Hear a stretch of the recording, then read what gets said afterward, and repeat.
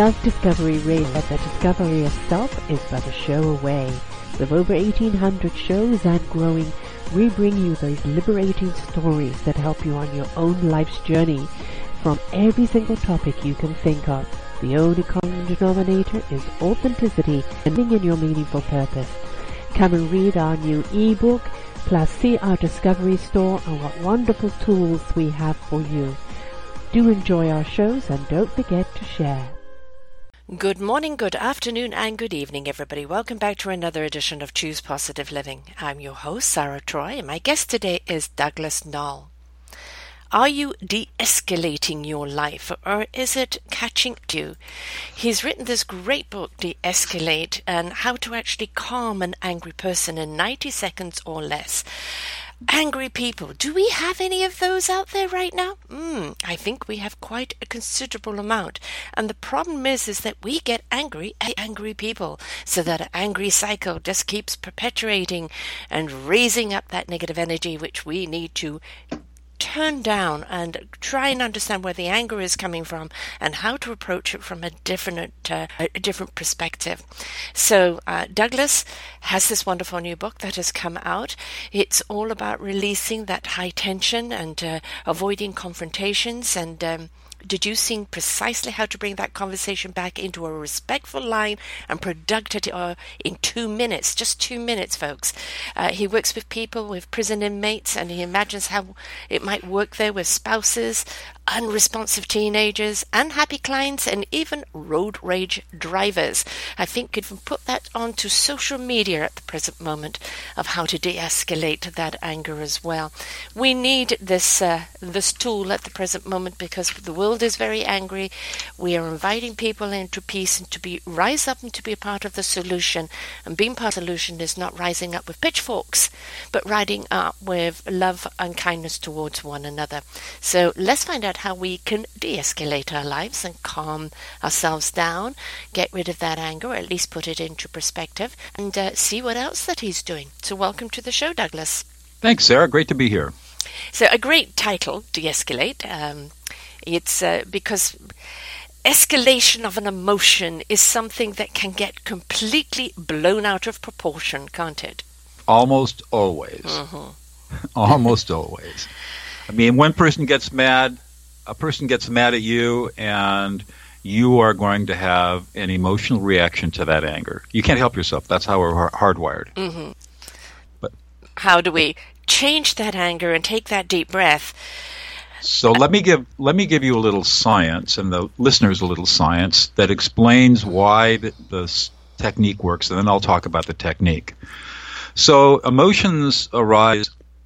Emotions are very complex. They evolved in us humans because we needed a system for paying attention to environmental changes around us, and so we just evolved this array of reactions that occur in the brain, biophysical actions that occur in the brain that make us pay attention to what's going on around us. And that's the whole purpose of emotion. You could call emotion energy in motion. And the idea is that when there is something that happens in our environment that requires us to pay attention, we have an emotional response to it. And basically we have three broad categories of emotions. We have positive emotions, we have neutral emotions, and negative emotions.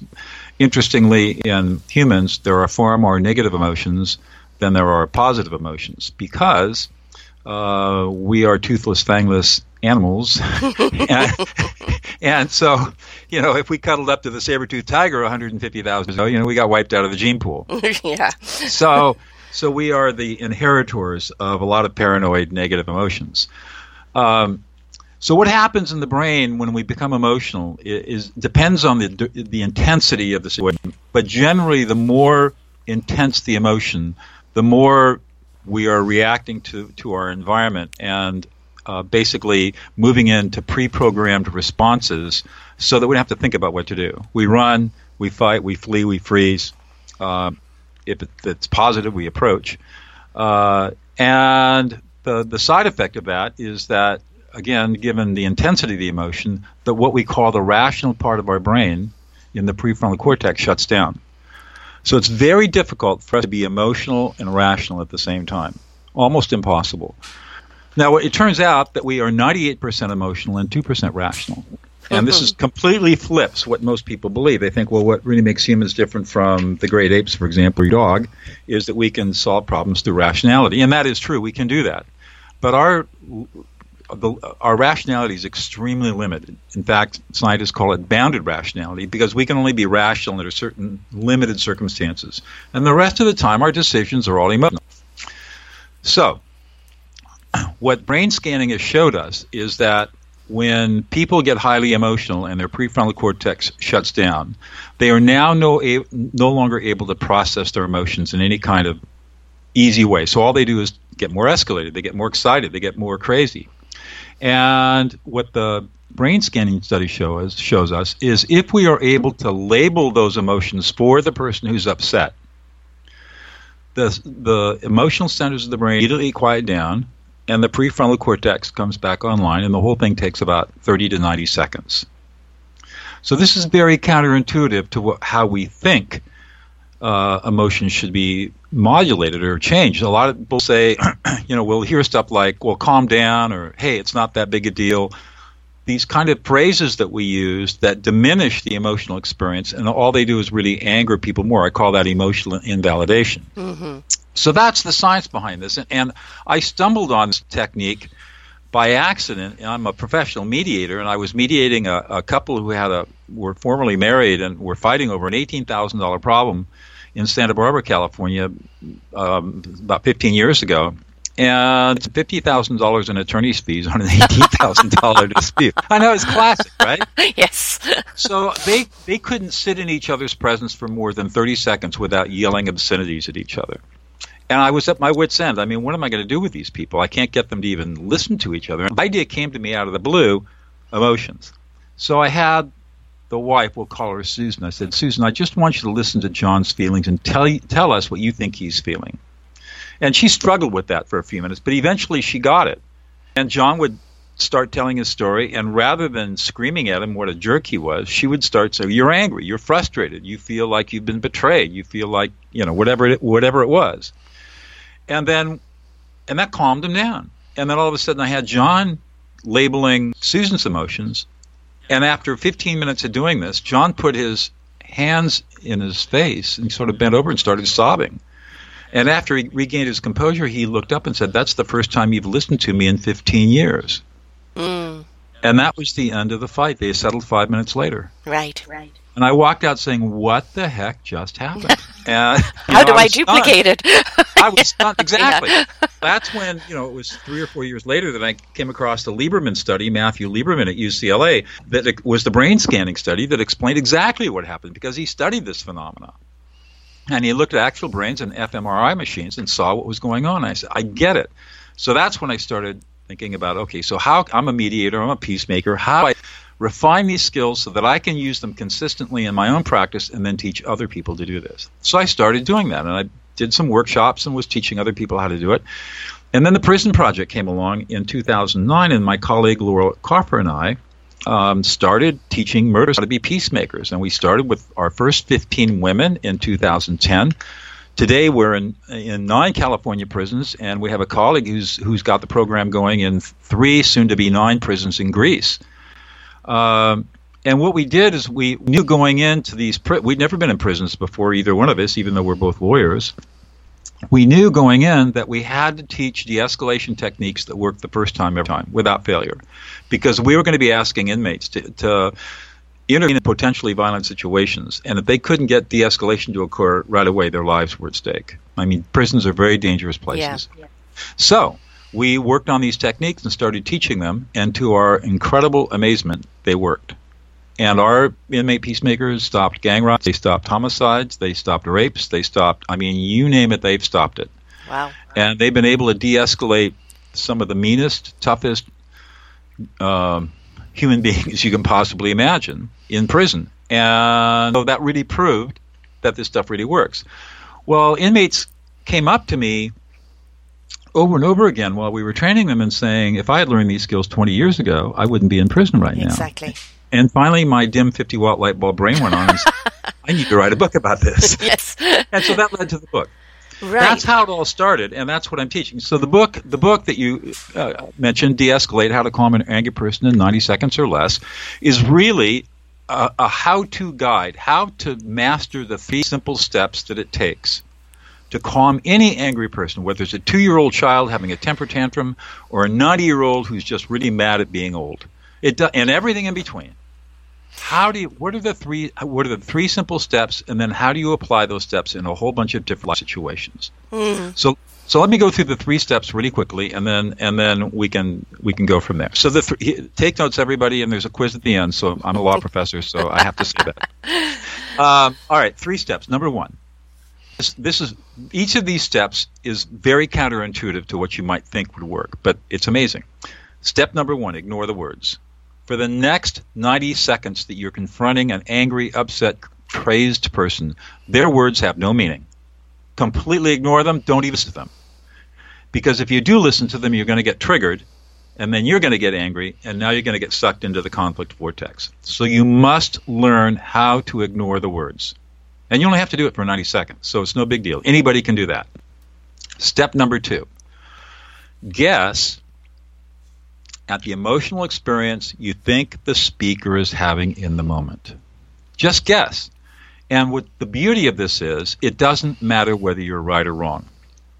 As long as you're reasonably close, and it's reasonably close, when somebody's really angry, there's a range of anger. You can be enraged, you can be angry, you can be frustrated, you can be annoyed, you can be irritated. There's a whole range of words. Whoops, sorry, lost you there. Are you still there? Sorry, folks, we had a little drop there for a moment. Would you please continue, Lev? Yeah, absolutely. So we're going to guess at the emotions because we all naturally have the ability to read other people's emotions. I call it reading the emotional data field. We all have this ability. We just don't pay any attention to it. So now I want people to start paying attention to this innate ability you have, and you don't have to think about it. It just happens automatically, pre-consciously. You know what another person is feeling. Allow that information to come into your consciousness, and that takes us to the 3rd step. And this is the counterintuitive part.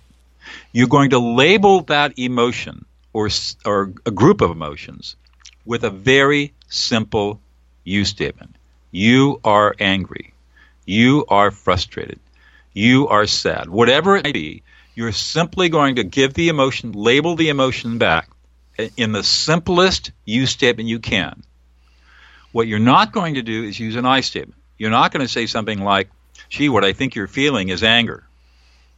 That doesn't work. The other thing you're not going to do is ask a question. Are you angry?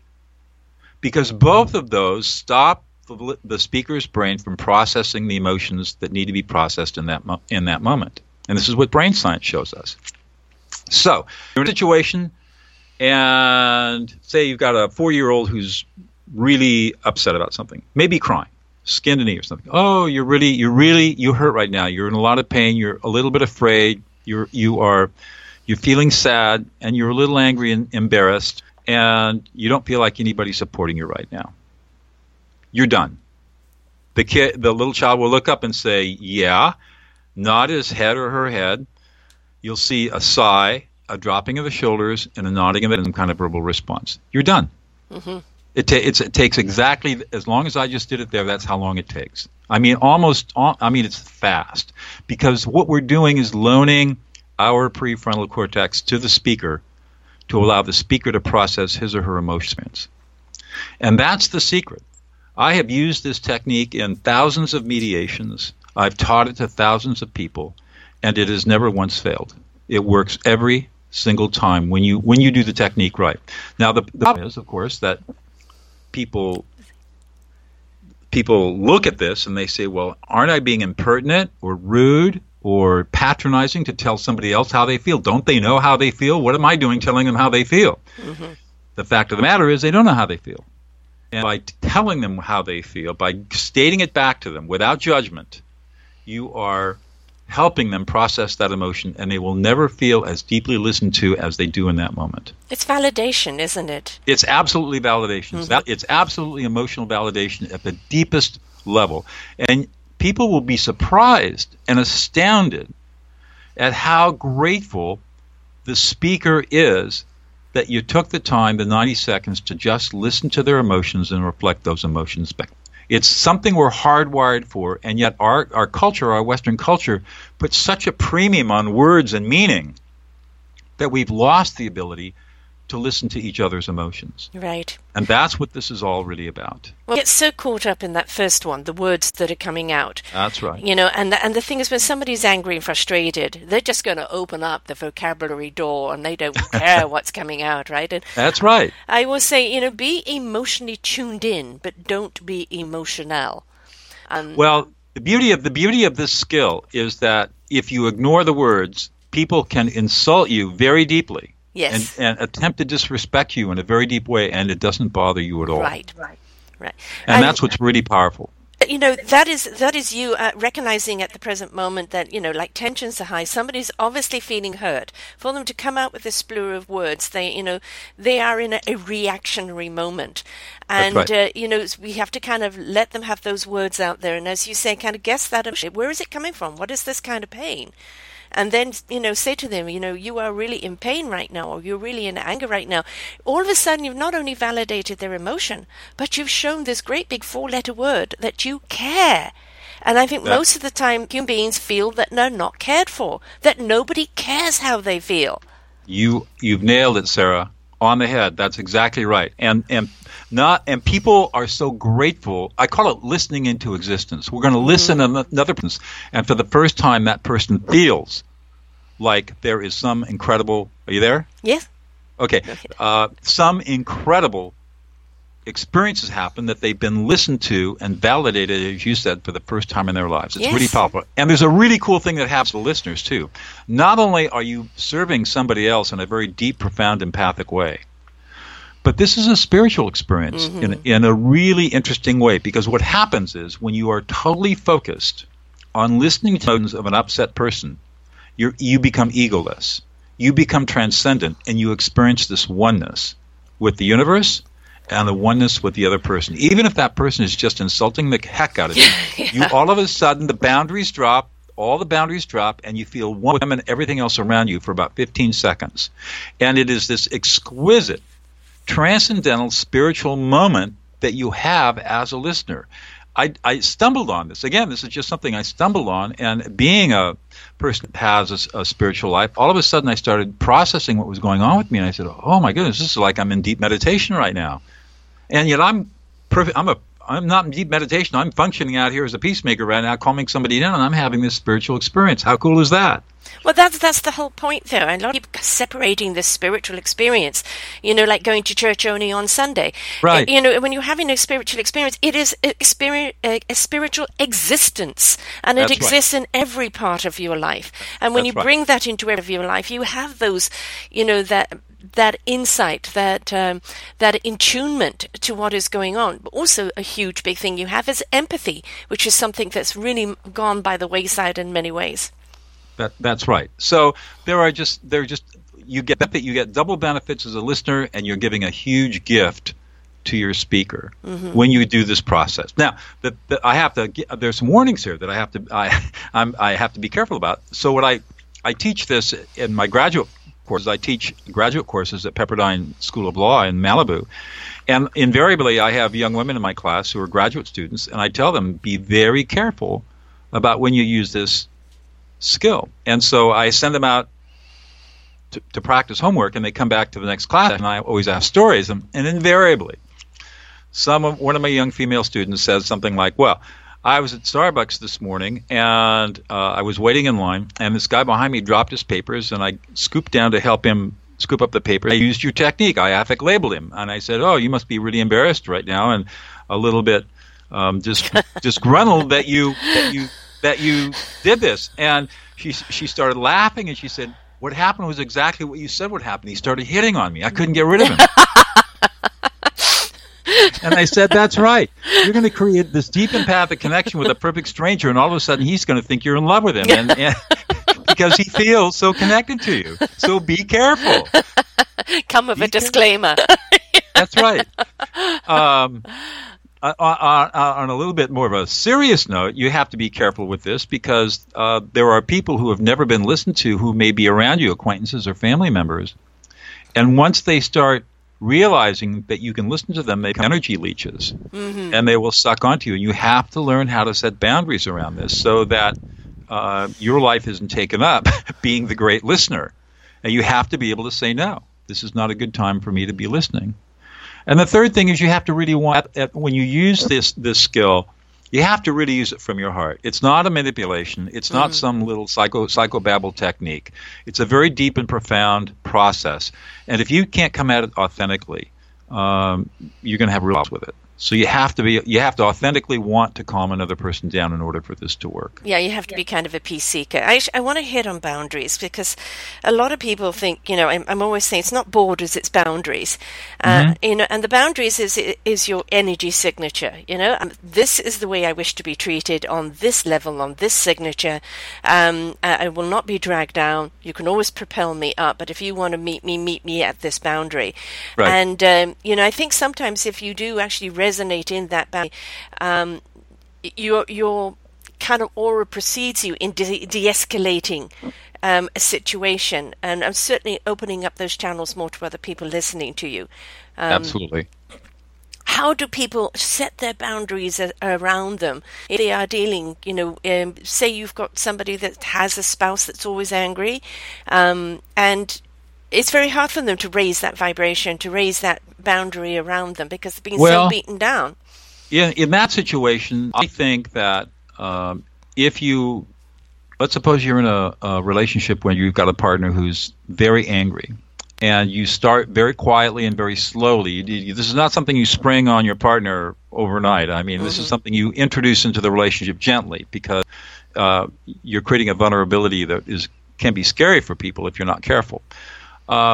But what you do my experience has been that as you listen to people who are really angry, that you're close to, that you have a relationship with, they will slowly, over a period of time, de-escalate themselves. And whatever issues are creating that anger will either begin to resolve or they'll at least get enough clarity to know that they need to get professional help to start solving their problems. And then the boundaries will just set themselves automatically. If you're in an extreme situation, and this is something I always teach, never, ever, ever put yourself in danger. If there's any threat of physical violence, remove yourself from the situation. Don't try to de-escalate. Just get out of there. Leave. Walk away. If you can come back, you can come back another day because there's no point in trying to de-escalate somebody who's about to pull a gun on you and shoot you. There's no negotiation at that point, is there? Exactly. If your back's up against the wall and you have another choice, then of course you're going to try to de-escalate them and listen to them and talk them off the window ledge. But if it's potentially violent and somebody looks like they're so out of control that they're going to hit you or abuse you in some way, you have to remove yourself from the situation and come back another time, hopefully when things are a little bit calmer and not so dangerous. So we say this is not a substitute for protecting yourself and being smart about yourself. But overall, those are extreme situations. Overall, in most families and most relationships where there is a lot of anger, these de-escalation techniques, when used over a period of weeks, if not days, will typically radically change the relationship. Now, you've been working in the prison system, prove that it works. Why is this not being taught to police? Because I think this is a technique that they desperately need to have. Well, that's right. It's gun first and questions later. I think they definitely need to de-escalate the situation before the guns come flying. We saw that crazy video of that nurse being... I know! I mean, that was nuts in Salt Lake City. That guy was out of control. He's got anger issues. Absolutely. Right, he did not want to be told no. No. That was purely what it was. Right. So well, okay, there are a lot of layers to all of this. Probably the simplest explanation is, so far I'm the only one teaching this, and it hasn't reached the consciousness of people who do law enforcement standards training to recognize that they need these skills. I have talked at times with the Los Angeles County Sheriff's Department. I don't live in LA. I live up in Central California, but they've been interested in it. But it's partly a funding issue for law enforcement. It's partly a priority issue For law enforcement, learning how to de-escalate is not something that they have a huge priority for. If they've got a whole other bunch of stuff they've got to train their officers in.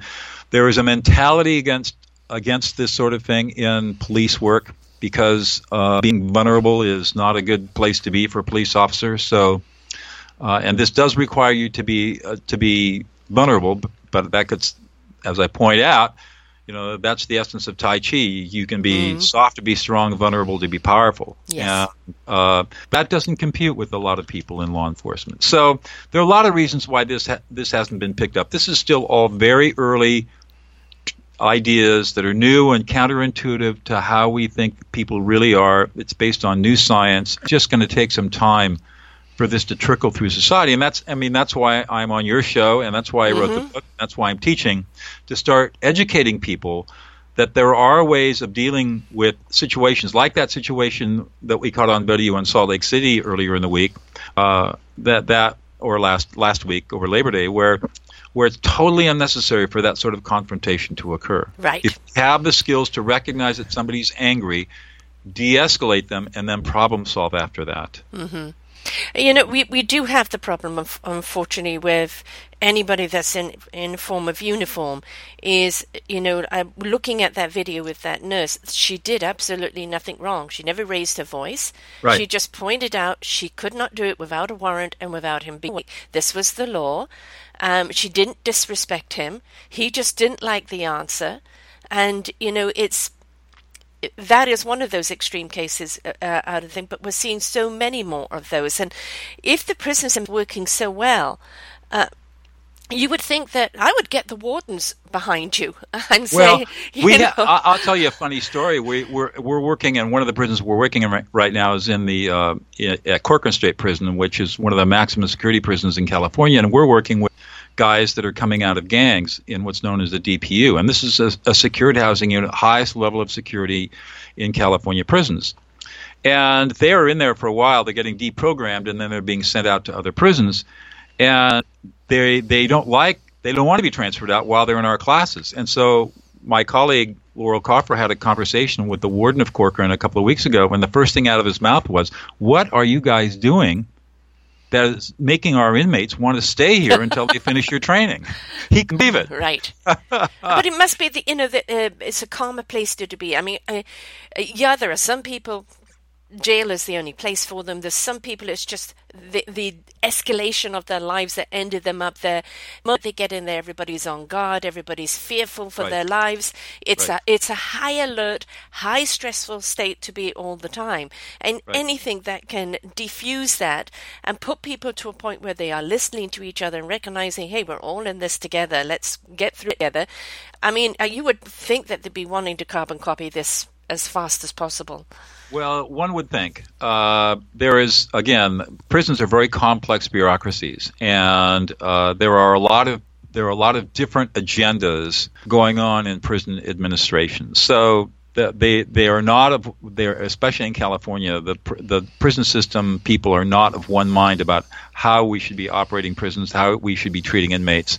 There's a lot of conflict. Just around the whole idea of punishment versus rehabilitation, for example, and there's a huge issue around funding. I mean, this training is not cheap. It takes, with Laurel and I going in, charging, it's intense work. It's over a long period of time. You just don't go in and do a workshop for things to change. Right.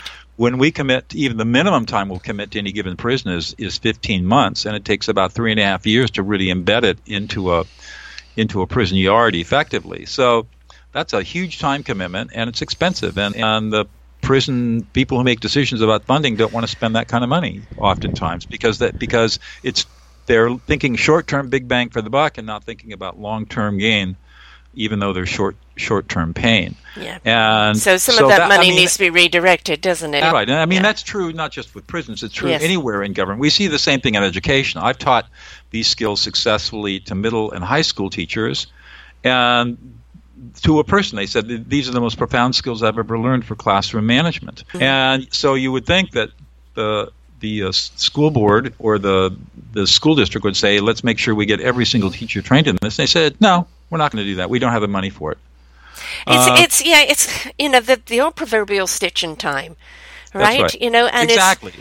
And it's like, the short-sightedness of certain people. And this is where the public has to go in and say, look, there is a program that does this, and you're funding that. ABC can wait. This is priority. This is where we want your funding. Right. This is where the public have to step up. Yes, you were. I love you. Thank you for saying that.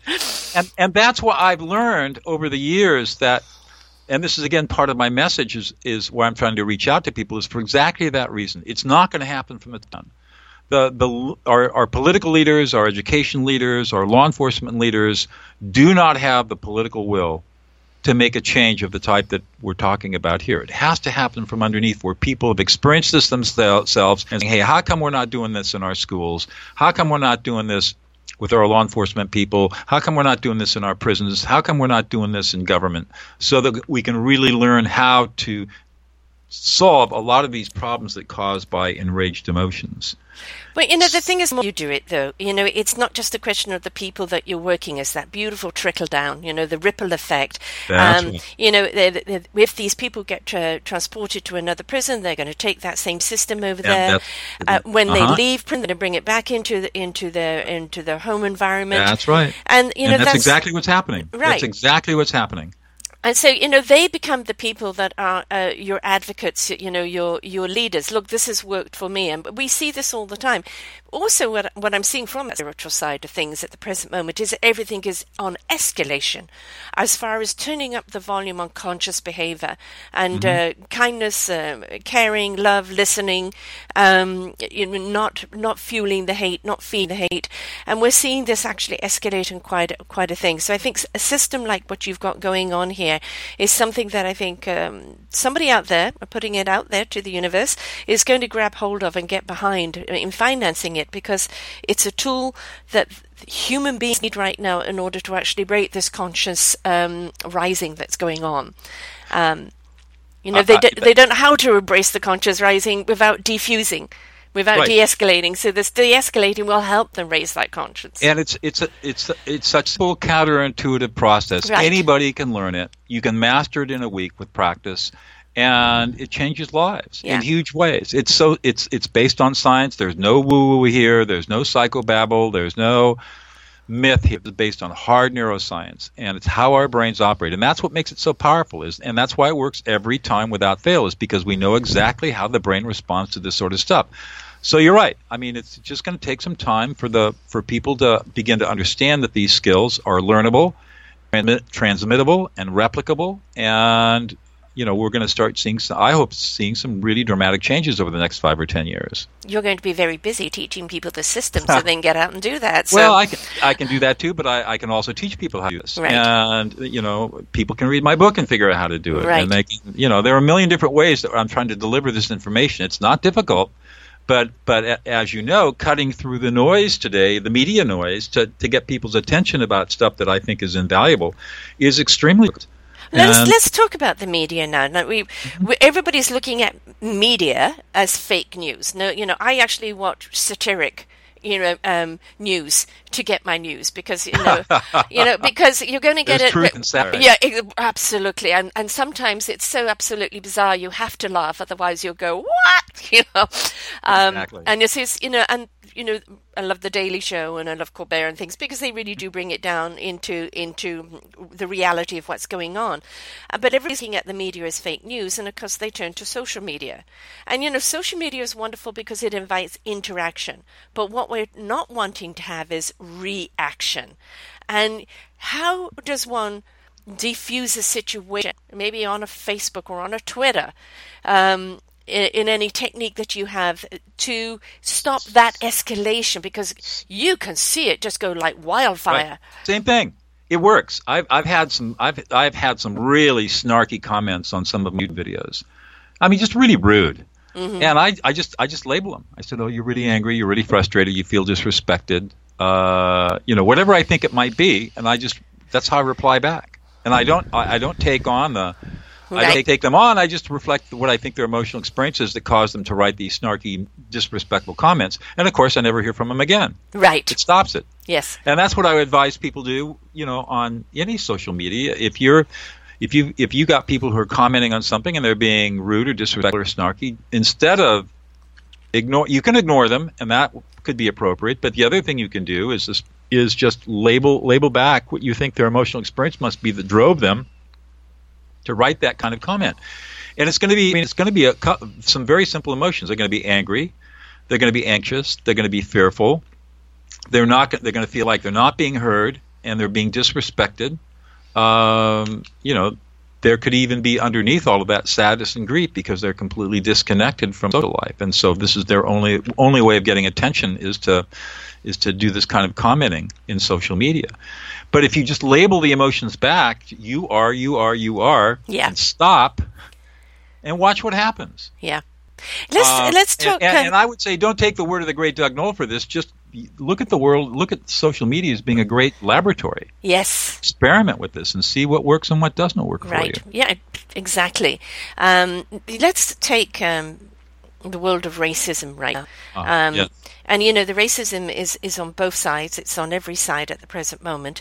Mm-hmm. And, I'm about being colorless. This is, if you're African, this is your African culture. If you're white, this is your culture. But right now, why not looking at ourselves as a human race? Black, white, pink, polka dot. Who gives a damn?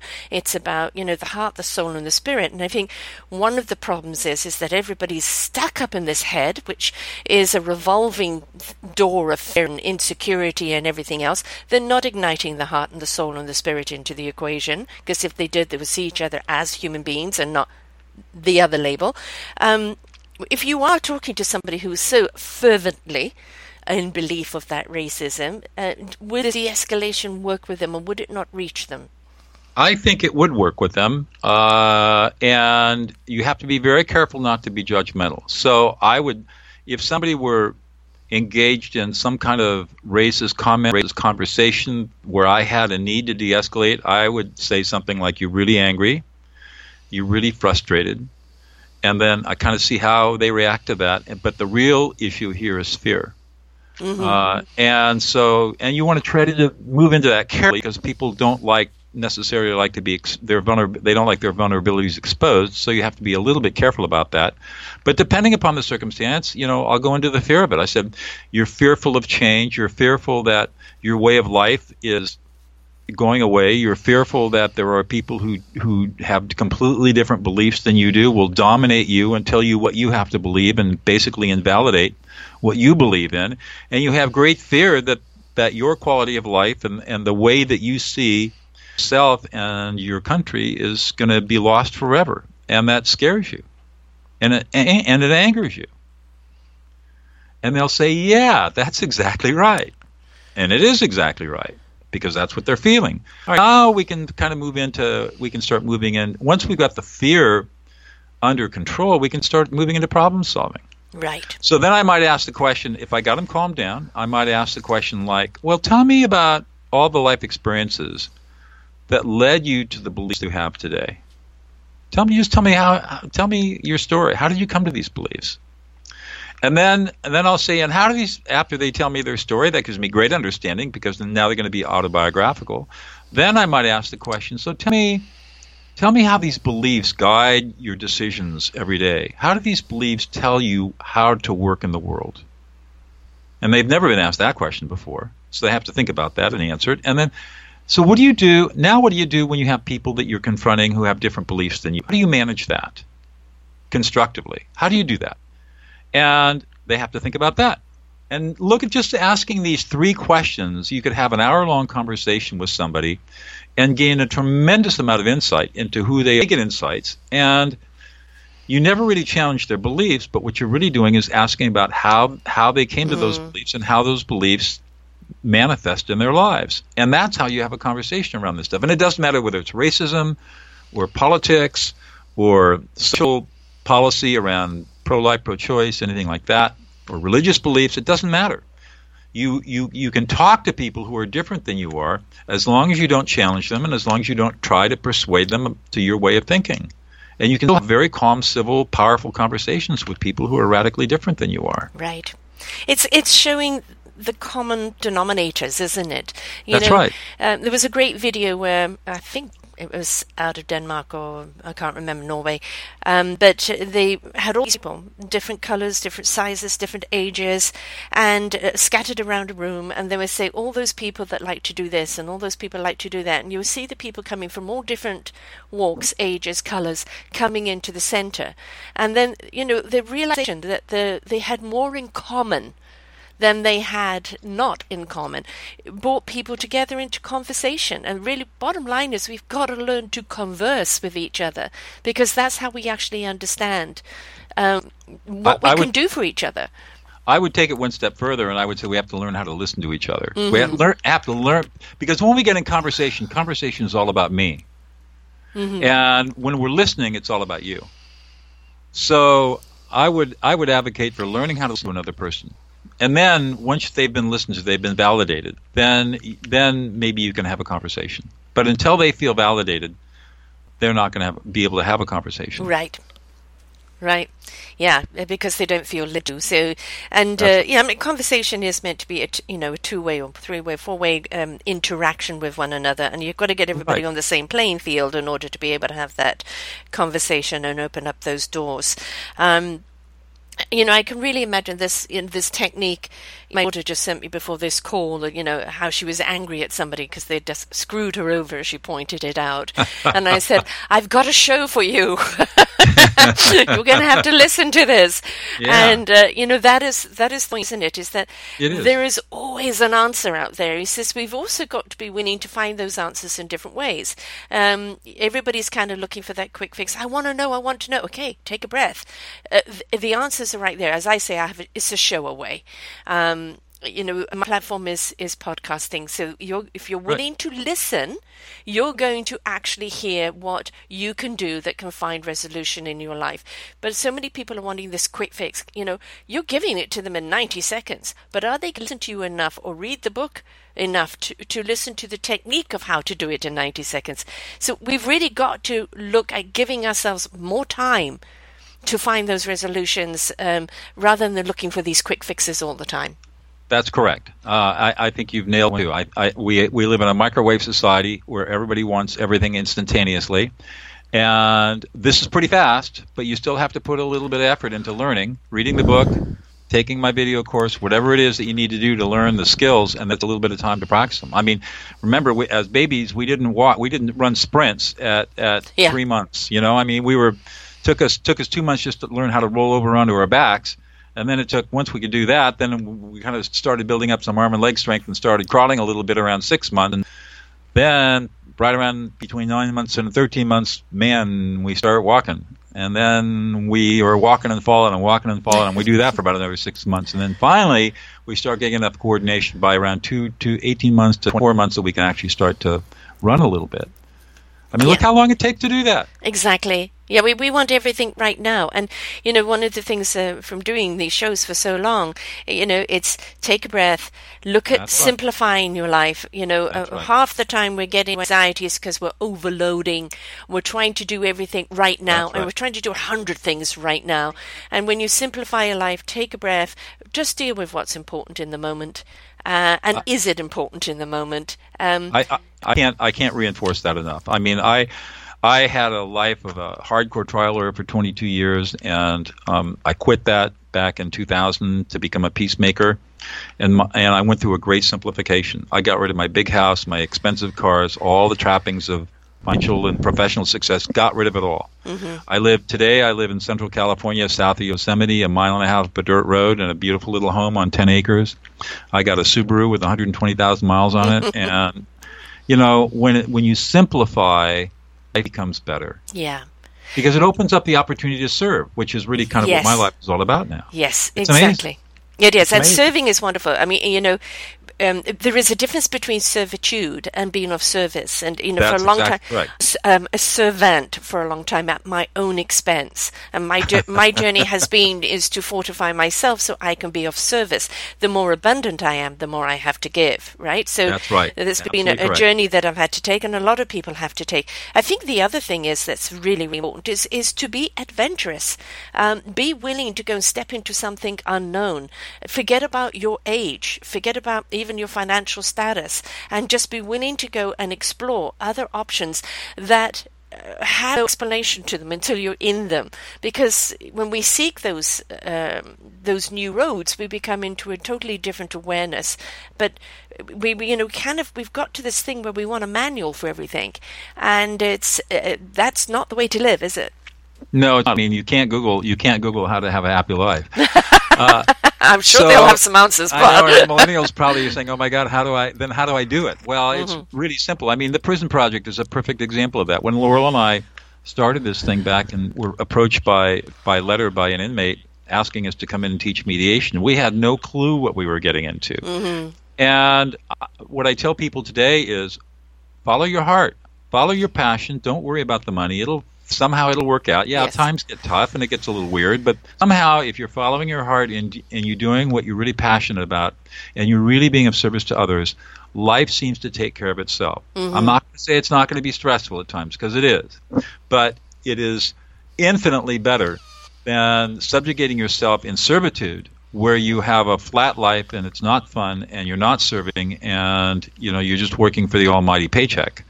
Yeah, we have to pay mortgages and we have health insurance. We have kids we have to deal with. All true, but there is a way to find balance. It means that you have to simplify, but your life is so much richer because of that. Yeah. And as I tell people, I mean, I encourage, especially my colleagues and mediator colleagues around the world, I say, open your heart and go into the place of darkness and bring the light in. Yeah. Have these skills. Let's use them. Let's use them for good. And let's listen to the heart. The heart, heart. Always guide you. Listen to your soul. That's whatever your divine connection is. It's not about religion. It's just about your connection. Exactly. Let your spirit be free, because that's what's going to take you into that exploration and right. wonderment of life. Don't lose that, because when you lose right. that, you get complacent, and complacency then leads to lethargic or even anger. Right. So it's very, very important that we be proactive in life and productive in our own lives. We're here to live, so get out and live. Exactly. So, I mean, it's really easy to talk about it once you're there, but it's not so easy to get there. And especially if you're mired down in all kinds of obligations, it's so easy for them to talk about it. How can I do it? And it is difficult. You have to have courage. I mean, I guess that's the most important thing, is you have to have courage. And you have to decide that the way you want to live is important than the way you are living. And you're willing to take the risk of losing everything in order to change your life. And the fact of the matter is, you won't lose anything. You'll gain everything. But in the beginning, it feels like loss. Yeah, I mean, I've lost everything a couple of times over. There you go. And we're still alive and well. And every time that door is closed or that loss has happened, something else has opened up. Right. Starting these radio shows, when I was invited to do this, I'd never done one before. My first one was catastrophic. I pressed all the wrong buttons. And 5 years later, with 1,000 shows under my personal belt, I think right. I've got the buttons down now. Right. You don't know what you can do until you get up and try it. Right. And it's where it's leading you. I'm about to pack it up and just go to another city and house it and explore. Well, there you go.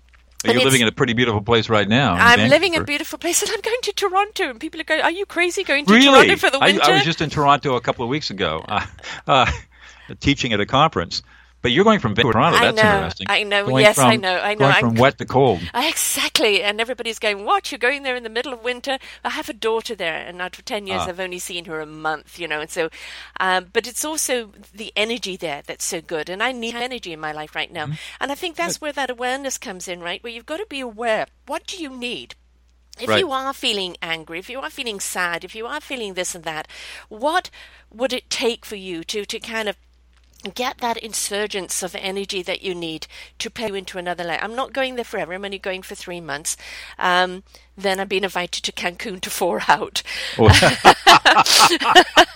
That's a good idea. And then into the States to see some of my radio colleagues. And then back to the island of Vancouver, where it's beautifully peaceful and I can chill out. But it's the thing is, it's scary. I'm just going out on a limb here. I've got something in my mind I want to do, but I'm just putting it out there and believing that it's, however way it's going to happen will happen.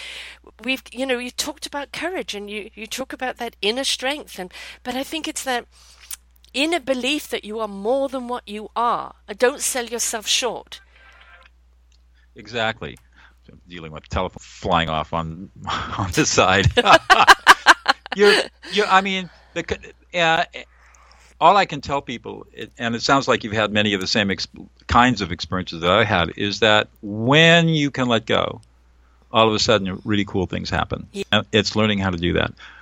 But I want to get back to de-escalate a little bit because the core of all of this is knowing how to manage the life around you that you have. And you may feel like you're stuck in a job and you're not life's passion, and you're stuck with angry, upset people, whether it's your family or your partner or coworkers or whatever. The first thing to do is to really educate yourself on the skills that you can use to make the situation you've got right now as happy and as joyous and as blissful as possible. Why can't you use this on yourself? I mean, you can use it on yourself. That first inner dialogue, I'm this, I'm that, blah, blah, blah, blah, blah, and then, okay, you've had your verbal diarrhea. Now go into exactly. What emotion are you right now? Ask myself that. That's exactly right. And that's the third part of this that's so powerful, is that after you've practiced this de-escalation strategy on other people for a couple of weeks, all of a sudden you're going to find yourself de-escalating yourself. Mm-hmm. Oh, I'm really angry right now. I'm really pissed off.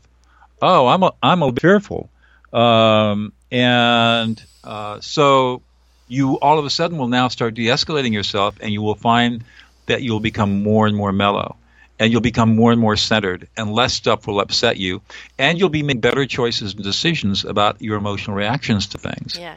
It's phenomenal. My wife and I were talking about this last night, how we go out in the world and we're just totally centered all the time. I mean, a lot of people talk about how they have self-talk, all this talk going on in their brain all the time. When I'm out in the world or even doing any work, I have no self-talk going on in my brain. I'm totally still inside. Because you've already found that that's right. way to groove in. And so if you're in that discovery of self, which we all need to be, we all need to be in that discovery of self to find out who and what we're here for. That's right. And, this is a part of a process. Everybody goes through that dialogue, a lot of self-loathing and everything else. And this is a great way of listening to your inner self, because we have to live from the inside out. There is no outside in. It's inside out. And it's a way of paying attention to yourself and being kinder to yourself. So let me just give you and everyone else a quick tip on that. So let's suppose that you all of a sudden have some self-loathing come up. So the way you would manage that is to say, I'm feeling really shamed right now. I feel very ashamed of myself. I'm feeling a lack of support. I'm not feeling worthy. I'm not feeling loved. And I feel completely abandoned and unloved and unlovable.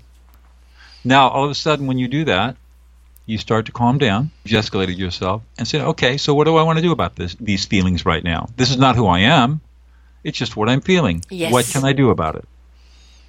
And you notice how that you change the conversation. Rather than believing that you are what you feel, you now recognize feelings for what they are, and that it does not change the essential essence of who you are or what you are.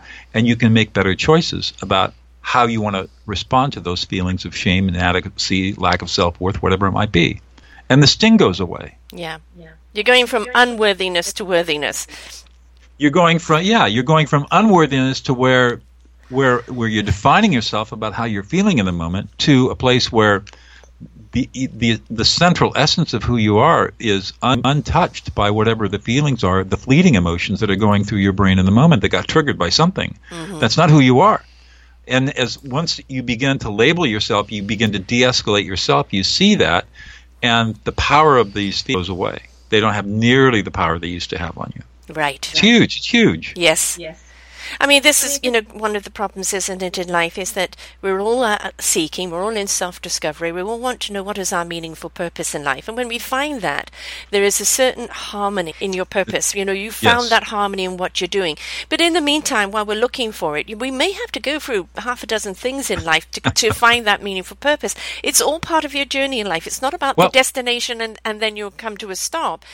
These tools along the way, not only to deal with the people around you, but to deal with yourself and the conflict that you have sometimes in your choice making. So it's a tool that is in your arsenal for pretty well every day of your life. That's right. And I mean, I tell people my life didn't start until I was 50.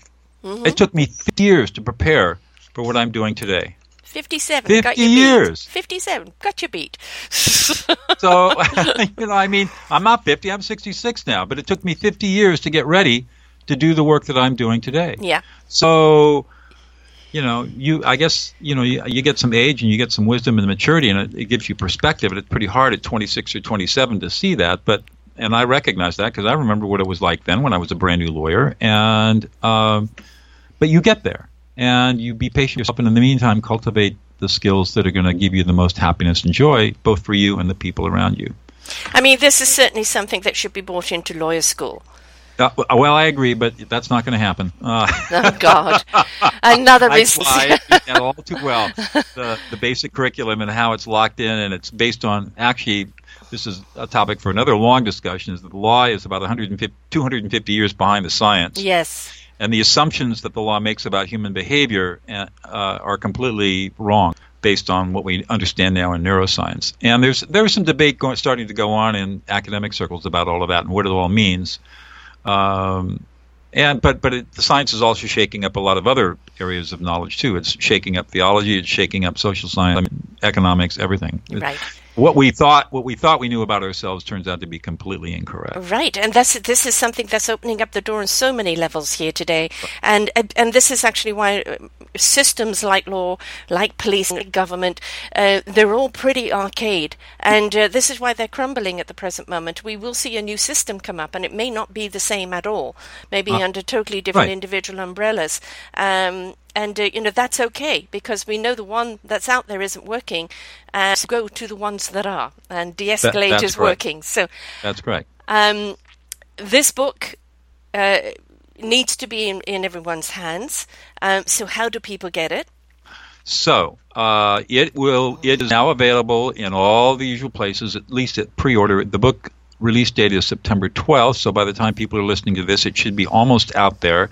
But certainly BarnesandNoble.com, Amazon.com, any place where fine books are sold, you can either get the book there or you can have your bookseller order it for you. In addition, due to the generosity of a benefactor who wants to get this book into millions of hands, you can get the book for free.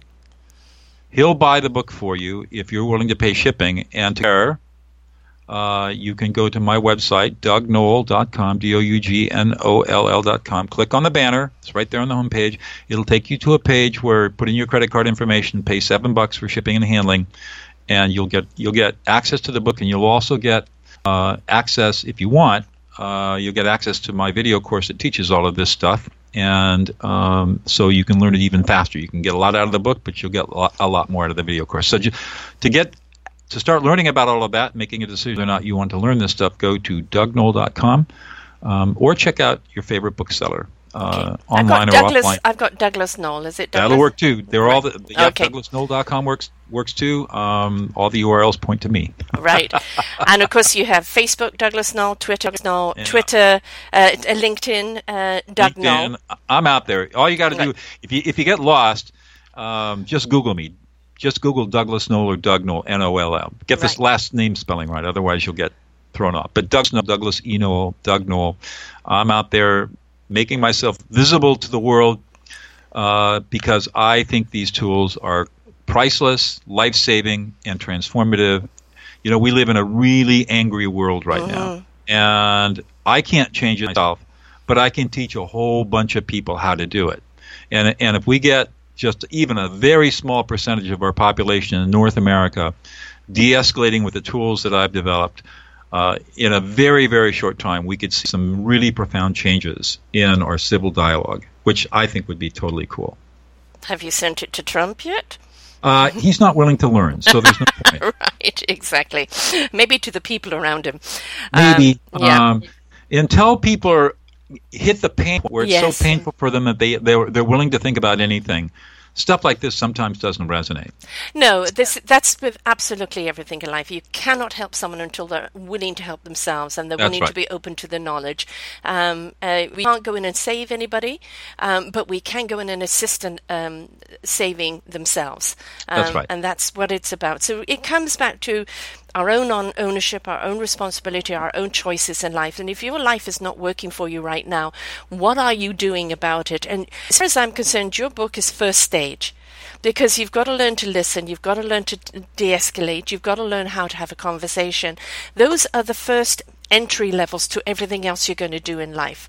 Correct. And so this book is kind of a great, wonderful manual on how to do that, so that you can get people to listen to you, so you can listen to what other people need from you in your self-discovery. You go, I don't know what I'm here for.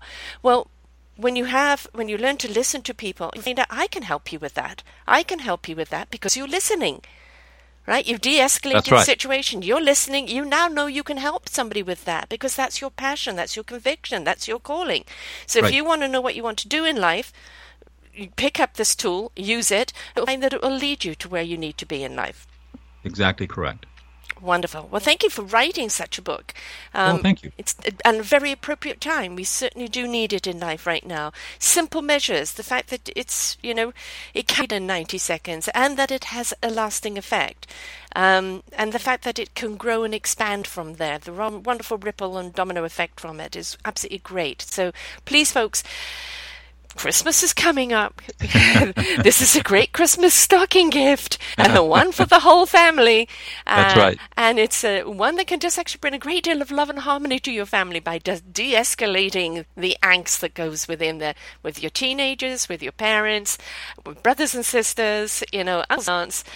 Bring this into the family. So thank you so much, Doug, for being with us here today. Thank you, Sarah. It's been a great conversation. Most certainly has. Thank you. So de-escalate and find a way to communicate by listening, stepping into that beautiful harmonization where you're willing to hear each other, because everybody wants to be heard. Everybody wants to be validated that they count for something. Everybody wants to know they're here for a reason. When you learn to listen to them and de-escalate, you've now given them that platform, as you've given them that respect, and we could do a lot more of that. So until next time, folks, bye for now.